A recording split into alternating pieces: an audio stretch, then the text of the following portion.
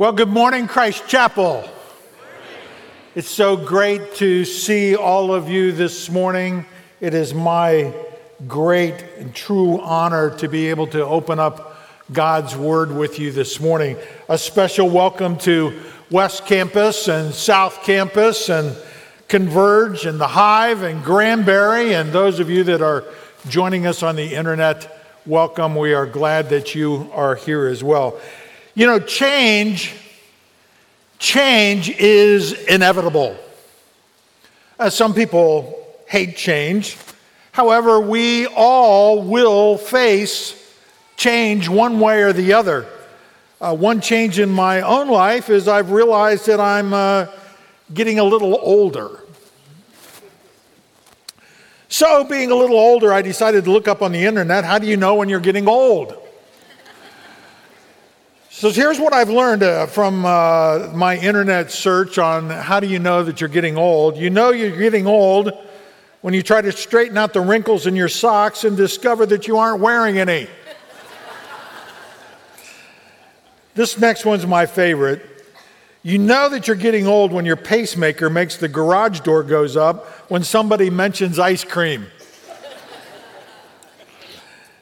You know you're getting old when you can remember the Dead Sea when it was only sick. And I added this one. You know you're getting old when you start looking up when you're getting old jokes on the internet. That's when you know that you're getting old. You know, change is inevitable. We have natural changes that happen in our life.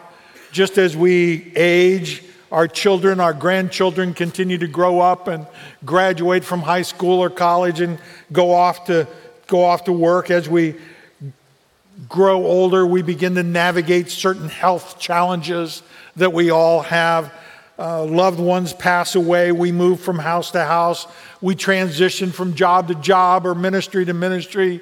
Relationships are naturally going to change as time goes on. That's just kind of relationships evolve as life evolves. And so we begin to see those types of things. Change is inevitable.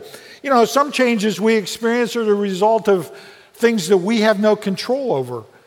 For example, natural disasters are going to bring on a bunch of changes in a short, very period of time. Mechanical things are going to rot. Pests are going to continue to eat your house. Inflation's going to impact your monthly budget. I mean, there's a lot of things that are outside influences that are going to influence change in our life as well. It's truly been said, I think, that the only ones that really appreciate any change at all are the children in our nursery when they get changed. And we all know that change sometimes happens because of choices that we make in life. Catherine the Great, the Russian empress, she described the changing times in the 18th century. She said, you know, a great wind is blowing, and that either gives you imagination or a headache. You know, change can be seen as either a friend or as a foe. It can either result in growth or prolonged grief. The difference is really how we choose to respond to the change that is happening in our life. Change is going to change your relationship with God. Let me say that again. Change will change your relationship with God. Change will either draw you closer to God and cause growth, or change is going to push you away from God because of the choices that you make. The change that we're going to read about today in Scripture was really as a result of natural growing pains that were happening in the early church. They were experiencing some change. The church in Jerusalem was growing. They were changing. They were going to try to navigate some of that change just through the natural processes of there.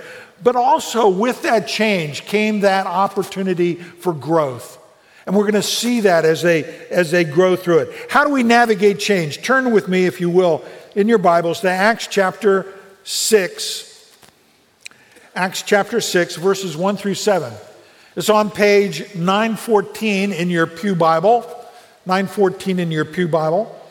Remember that the book of Acts just as an overview, the book of Acts is that theological and geographical transformation of the gospel message from Jew to Gentile, from Jerusalem to Rome, by the power and under the influence of the Holy Spirit. The Holy Spirit was causing that transformation of the gospel. In chapter 5, Peter and the apostles were arrested by the Jewish council for preaching the gospel.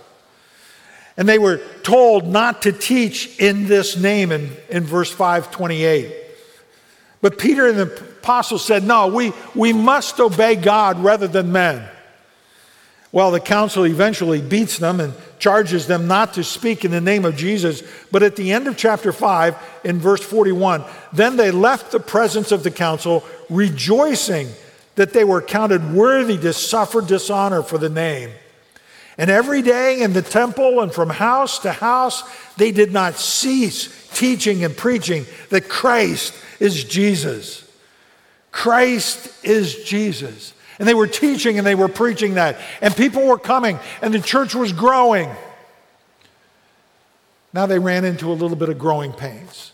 Look at what happens in chapter 6, verse 1 through 7. Now in these days, when the disciples were increasing in number, a complaint by the Hellenists arose against the Hebrews because their widows were being neglected in the daily distribution. And the 12 summoned the full number of the disciples and said, it's not right that we should give up preaching the word of God to serve tables. Therefore, brothers, pick out from among you 7 men of good repute, full of the Spirit and of wisdom, whom we will appoint to this duty. But we will devote ourselves to prayer and to the ministry of the word. What they said in verse 5 pleased the whole gathering, and they chose Stephen, a man full of faith in the Holy Spirit, and Philip, Prochorus, Nicanor, Timon, Parmenas, and Nicholas, a proselyte of Antioch. And they sat before the apostles and prayed and laid their hands on them. Now look at what happens in verse 7. The word of God continued to increase, and the number of the disciples multiplied greatly in Jerusalem, and a great many of the priests became obedient to the faith. Change is inevitable. How do we navigate that change? Well, in verse 1, when navigating change, communicate and don't just grumble about it. Speak up. A problem had surfaced, obviously, here between the Hellenists, Jews, and the natives, Hebrews. Now, the disciples, when the disciples were increasing, that's all of the believers there in Jerusalem, there was a complaint. And there was, all of the believers there were Jewish, but there were 2 different groups of Jews at that time. Major group, which were the Hebrews, and a minor group, which were the Hellenists. The Hellenists were no less Hebrew than the Hebrews. It's just that the Hellenists had adopted many of the customs from their Gentile neighbors and assimilated them into their communities. Greek was what they were speaking. They were Greek speakers. The Hellenists had rejected a lot of the pagan gods and worshiped God exclusively. They came to the temple for sacrifices and the festivals. They tried to obey the law of Moses. So they were doing all of the right things that Jews would normally do. But even so, they dressed like Gentiles. They socialized with Gentiles. They embraced the Roman government as their own. And they were known as Hellenists because of the different culture that they had kind of adapted, and primarily because they were speaking Greek. The Hebrews, on the other side, were more traditionally Jewish in their manner and their customs. They followed the law of Moses. They followed the law of a lot of their teaching rabbis. And the rabbis sometimes became pretty strict in the way that they conducted their life. I mean, they dictated how they were going to dress. They dictated the way that they were going to eat. They dictated how they were going to conduct business. They dictated how they were going to socialize with other Jews. Some of the teachings were pretty strict. So whereas the Hellenists had really tried to accommodate Greek culture and spoke the Greek language without really losing their Hebrew identity, the Hebrews really tried to insulate themselves from that culture. They were pretty naturalistic, and consequently they spoke primarily Hebrew or Aramaic. Now, two vastly different groups, but what brought them together was that common bond and union that was in Jesus Christ. Well, the Hellenists felt that their widows were not getting a fair treatment. Now, in those days, a lot of destitute people had joined the church. And through the generosity that we saw back in chapter 4 from people like Barnabas, Barnabas had raised up a lot of money to be able to feed a lot of these people. The Hellenists felt that their widows were not getting a fair treatment. Widows were really the destitute of the destitute. A widow in that culture had no rights. In fact, a woman left without a man in that culture could not expect really to live very long. Unfortunately, many died from hunger, exposure, assault. But fortunately, the widows fared a lot better in the Hebrew culture and in the Hebrew gatherings, primarily because the Hebrew culture valued kindness to the widow and to the orphan, which they saw as a service to God. And so a lot of widows would come to the church. Hellenists, though, complained that some of them were being overlooked in the distribution of food. Now, I don't think that this problem surfaced as a result of some sort of ethnic malice that was between the two groups at all. I think it was primarily as a result of administrative organization, lack of communication between the groups. They just didn't know. Change is inevitable. There's a complaint. They spoke up. They communicated. You know, when change comes into your life, communicate, speak up, don't just grumble about it. The Hellenists could have just sat there, but they brought it before the elders, and the elders took it seriously. They said, hey, this is a valuable complaint here. Ministry to people is at stake. We really want these widows to be fed and receive their fair distribution of food. You know, if you have an issue, speak up. It doesn't mean that you need to be obnoxious or offensive. I don't think they were obnoxious or offensive. They weren't ugly. You can be gracious. You can be kind. You can speak the word in truth and love. And I think that they came forward and they said, hey, we think our widows are being overlooked. Let me expand this a little bit from the text here into some common types of things. You know, if you're going through change right now in a variety of different ways, you know, if you're struggling with grief or loneliness or depression or anxiety or some sort of mental or emotional struggle or maybe even some physical issues, speak up, talk to someone. Talk to someone. Communicate what's going on in your life. You know, if you just let it simmer and you don't say anything, your walk with God is going to be hindered. Let someone else know. It's just wise to be able to do that. When changes come up in your life, communicate, speak up. But notice also when navigating change, secondly, enlist the help of others. And that's what they did. The apostles addressed the problem by appointing specific individuals that were going to take care of the distribution of food. The apostles couldn't be everywhere at once. They couldn't do everything.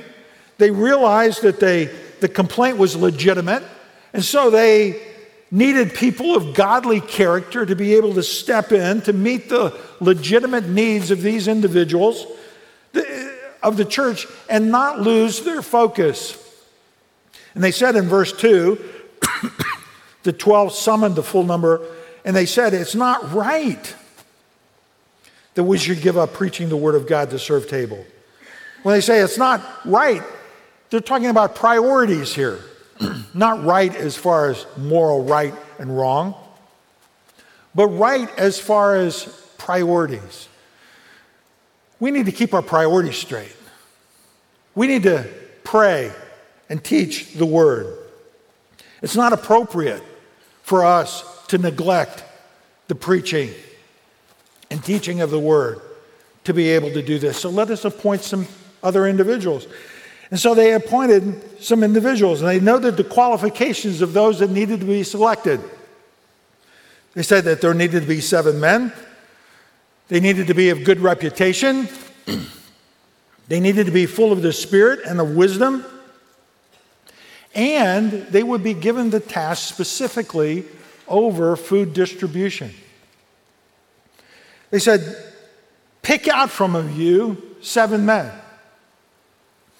Choose, select, observe by inspection. It's not just, hey, the first 7 who volunteered or the first 7 who decided they had some interest and some spare time. No, they said, make sure that they meet the qualifications. They were to be of good repute. They were to have a good reputation. They were to be full of the Spirit, meaning they were directed by God's Spirit to be able to give them wisdom and insight, to be able to make good judgments, have that sign of spiritual maturity. And overall, you say, hey, this is a pretty ingenious plan by the 12, because the Hellenists brought the complaint to the Hebrews. All 12 were the Hebrews. The 12 were all Hebrew.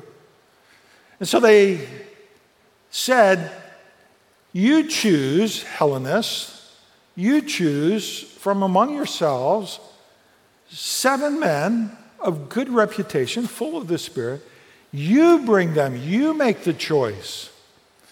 Now, scholars think that probably the Hellenists at that point had maybe 10 to 20% of the population of the church. But they turned that responsibility over to them, and they said, you make the choice. Wise move. Because now the Hellenists were actually taking responsibility for their own issue. They were the ones that were going to be given the responsibility. In contrast, in verse 4, they said, but once again, we need to devote ourselves to prayer. Prayer is seen at the top of the list. We need to devote ourselves to something that's significant here in the ministry that God has called us to do, and that's prayer and the ministry of the word. So in verses 5 and 6, 7 men were chosen and confirmed by the apostles. Stephen leads the list as being full of faith and the Spirit. Descriptive term. They could see that he was walking with God, full of faith. Now, Stephen, we're going to see here in the next chapter. Philip is next. He's going to become a main character in chapter 8. And the activity, I think, of Stephen and Philip probably exemplifies the character of the rest of them. These guys surfaced as being, these are quality men. Notice we don't know anything else about the rest of them. The scripture doesn't say any more about the others, except down at Nicholas, a proselyte of Antioch, meaning he became a Jew prior to conversion of coming to know Christ. Just points out that, hey, this was a healthy church here. This was a healthy church. In amongst the Hellenists that were there, they were going to be able to find 7 quality men to be able to do this. And the community uses its own people to solve its own problems. This kind of raises a question for me. If you have an issue that surfaces, are you willing to be a part of the solution yourself? We're pretty good at surfacing issues if somebody else takes the responsibility to solve it. But here, they raised the issue, but they were willing to take the responsibility to be able to solve the issue that was there. Under the direction of the elders, they allowed that to happen. The issue wasn't going to be glossed over or denied. They were just going to be able to manage this in a different way. Change is inevitable. Speak up, but reach out. Reach out. Change is not easy to navigate alone. It's always easier when you have someone else with you in that change. In this case, it was very practical help. And maybe that's what you need. But let me expand this one a little bit as well. The change that you need maybe might be another perspective. It may be just to know that you're not alone in your struggle. Someone to be able to walk with you through whatever you're experiencing. Maybe you need to know some other options on how to proceed. Or maybe you need really somebody else to come in to manage the situation. Whatever that is, enlist the help of others.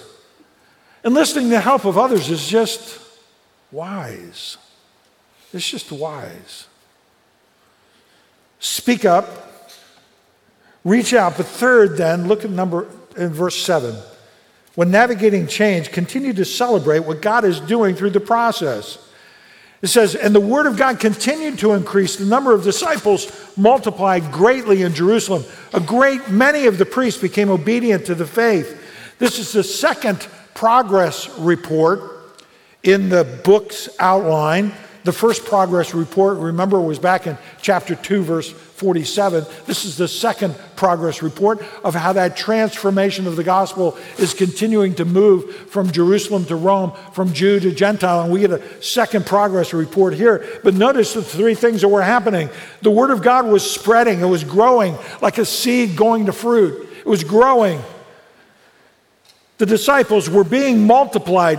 That passive verb kind of gives you the indication that God was the one that was causing the disciples to be multiplied. Third, there were a great many priests believing the message. And you say, priests believing the message? Wow, what's with that? Maybe the community's response to the widows woke the priests up a bit. We don't know. Maybe they saw the gospel message becoming more convicting when the church gave some practical relevance of diving in. Maybe they were convicted at the resurrection and the death of Jesus when the temple veil was ripped in two. But for whatever reason, the priests were responding. Change is inevitable. When a change happens, communicate, enlist the others, and celebrate. Here's the timeless truth. Change is inevitable, but growth is going to be determined by your response. Change is inevitable, but growth is going to be determined by your response. The same God who was faithful in the past is the same God who's going to be faithful in the future. Change will come and go, but the Lord remains the same. Change will change your relationship with God. Change will either push you away from God or draw you closer to God as a result. What changes are you facing in your life? You have a graduate that's leaving home? Natural progression of life of getting older? Changes in the budget or job situation that you're facing right now? Changes in your health or changes in a relationship? Let me say that whatever change that you are facing, you will not be able to successfully face that change without the Lord. And if you haven't come to a place where you've placed your faith and trust in Jesus Christ, that's where you need to go first. In fact, on the back of your sermon notes, at the bottom, there's a little section called A Wonderful Offer. And if you've never really taken advantage of what Jesus Christ has done for you, that's where you need to start. And if you have questions, come and talk to us. We'd love to be able to talk to you about that. But let me give you a couple of tips whenever you're facing change. A couple of tips. One, keep your priorities straight. Keep your priorities straight. The 12, they realized what they were called to do. They realized that their call by God was to preach and to teach the word. That's where they needed to be focused. They weren't going to neglect the complaint of the Hellenists. They recruited others to be able to help them in the process and to solve. But keep your priorities straight. And probably the one place where things get out of whack when we start navigating change is in relationships. Relationship with our spouse, relationship with our family. That's usually where things get pushed aside. I've never heard anyone on their deathbed say, gee, I wish I had worked more. Usually what they're saying is, gee, I wish I had spent more time with my family. Gee, I wish I had spent more time with the significant people in my life. Gee, I wish I had reinstituted that relationship with my kid. Gee, I wish I'd reached out over here. Relationships are important. Keep your priorities straight when you're navigating change. And secondly, pray. Pray. Whatever you're taking, whatever you're facing, take it to the Lord in prayer. Notice that prayer is mentioned in verse 6 and verse 4.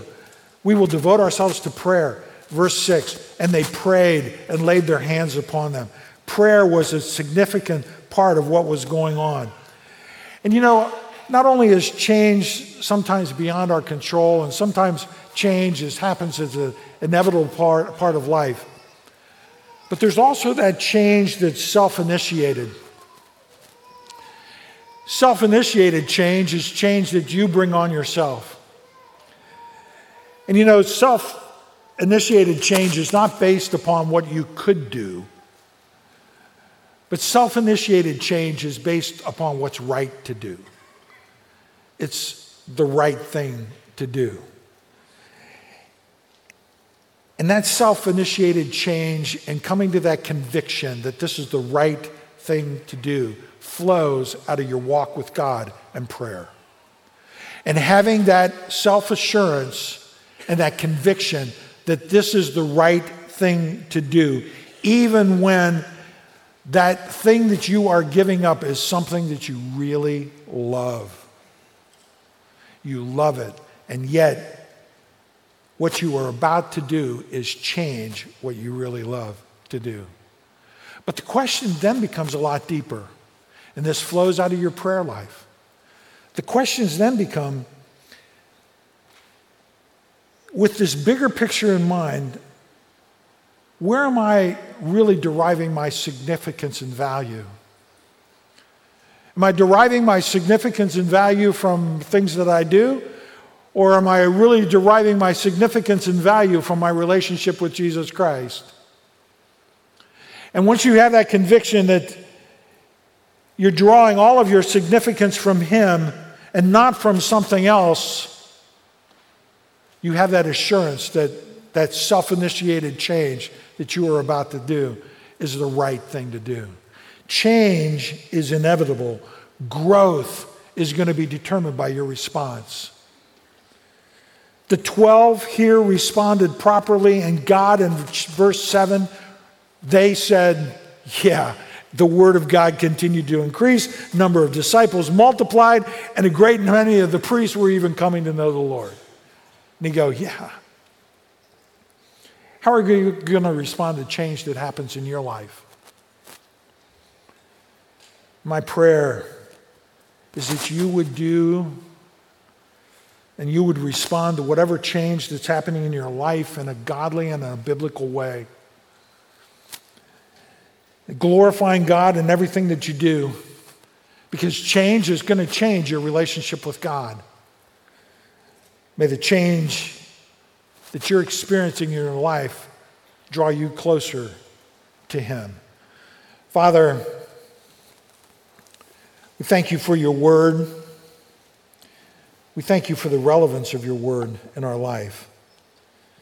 I pray, Lord, for those of us this morning that are either going through change personally or know someone that is experiencing change in their life, that's really all of us, that we would respond in a godly and a biblical way, that we would communicate graciously, that we would enlist the help of others, and above all, that we would continue to give you the praise and the honor and the glory for everything that's going on.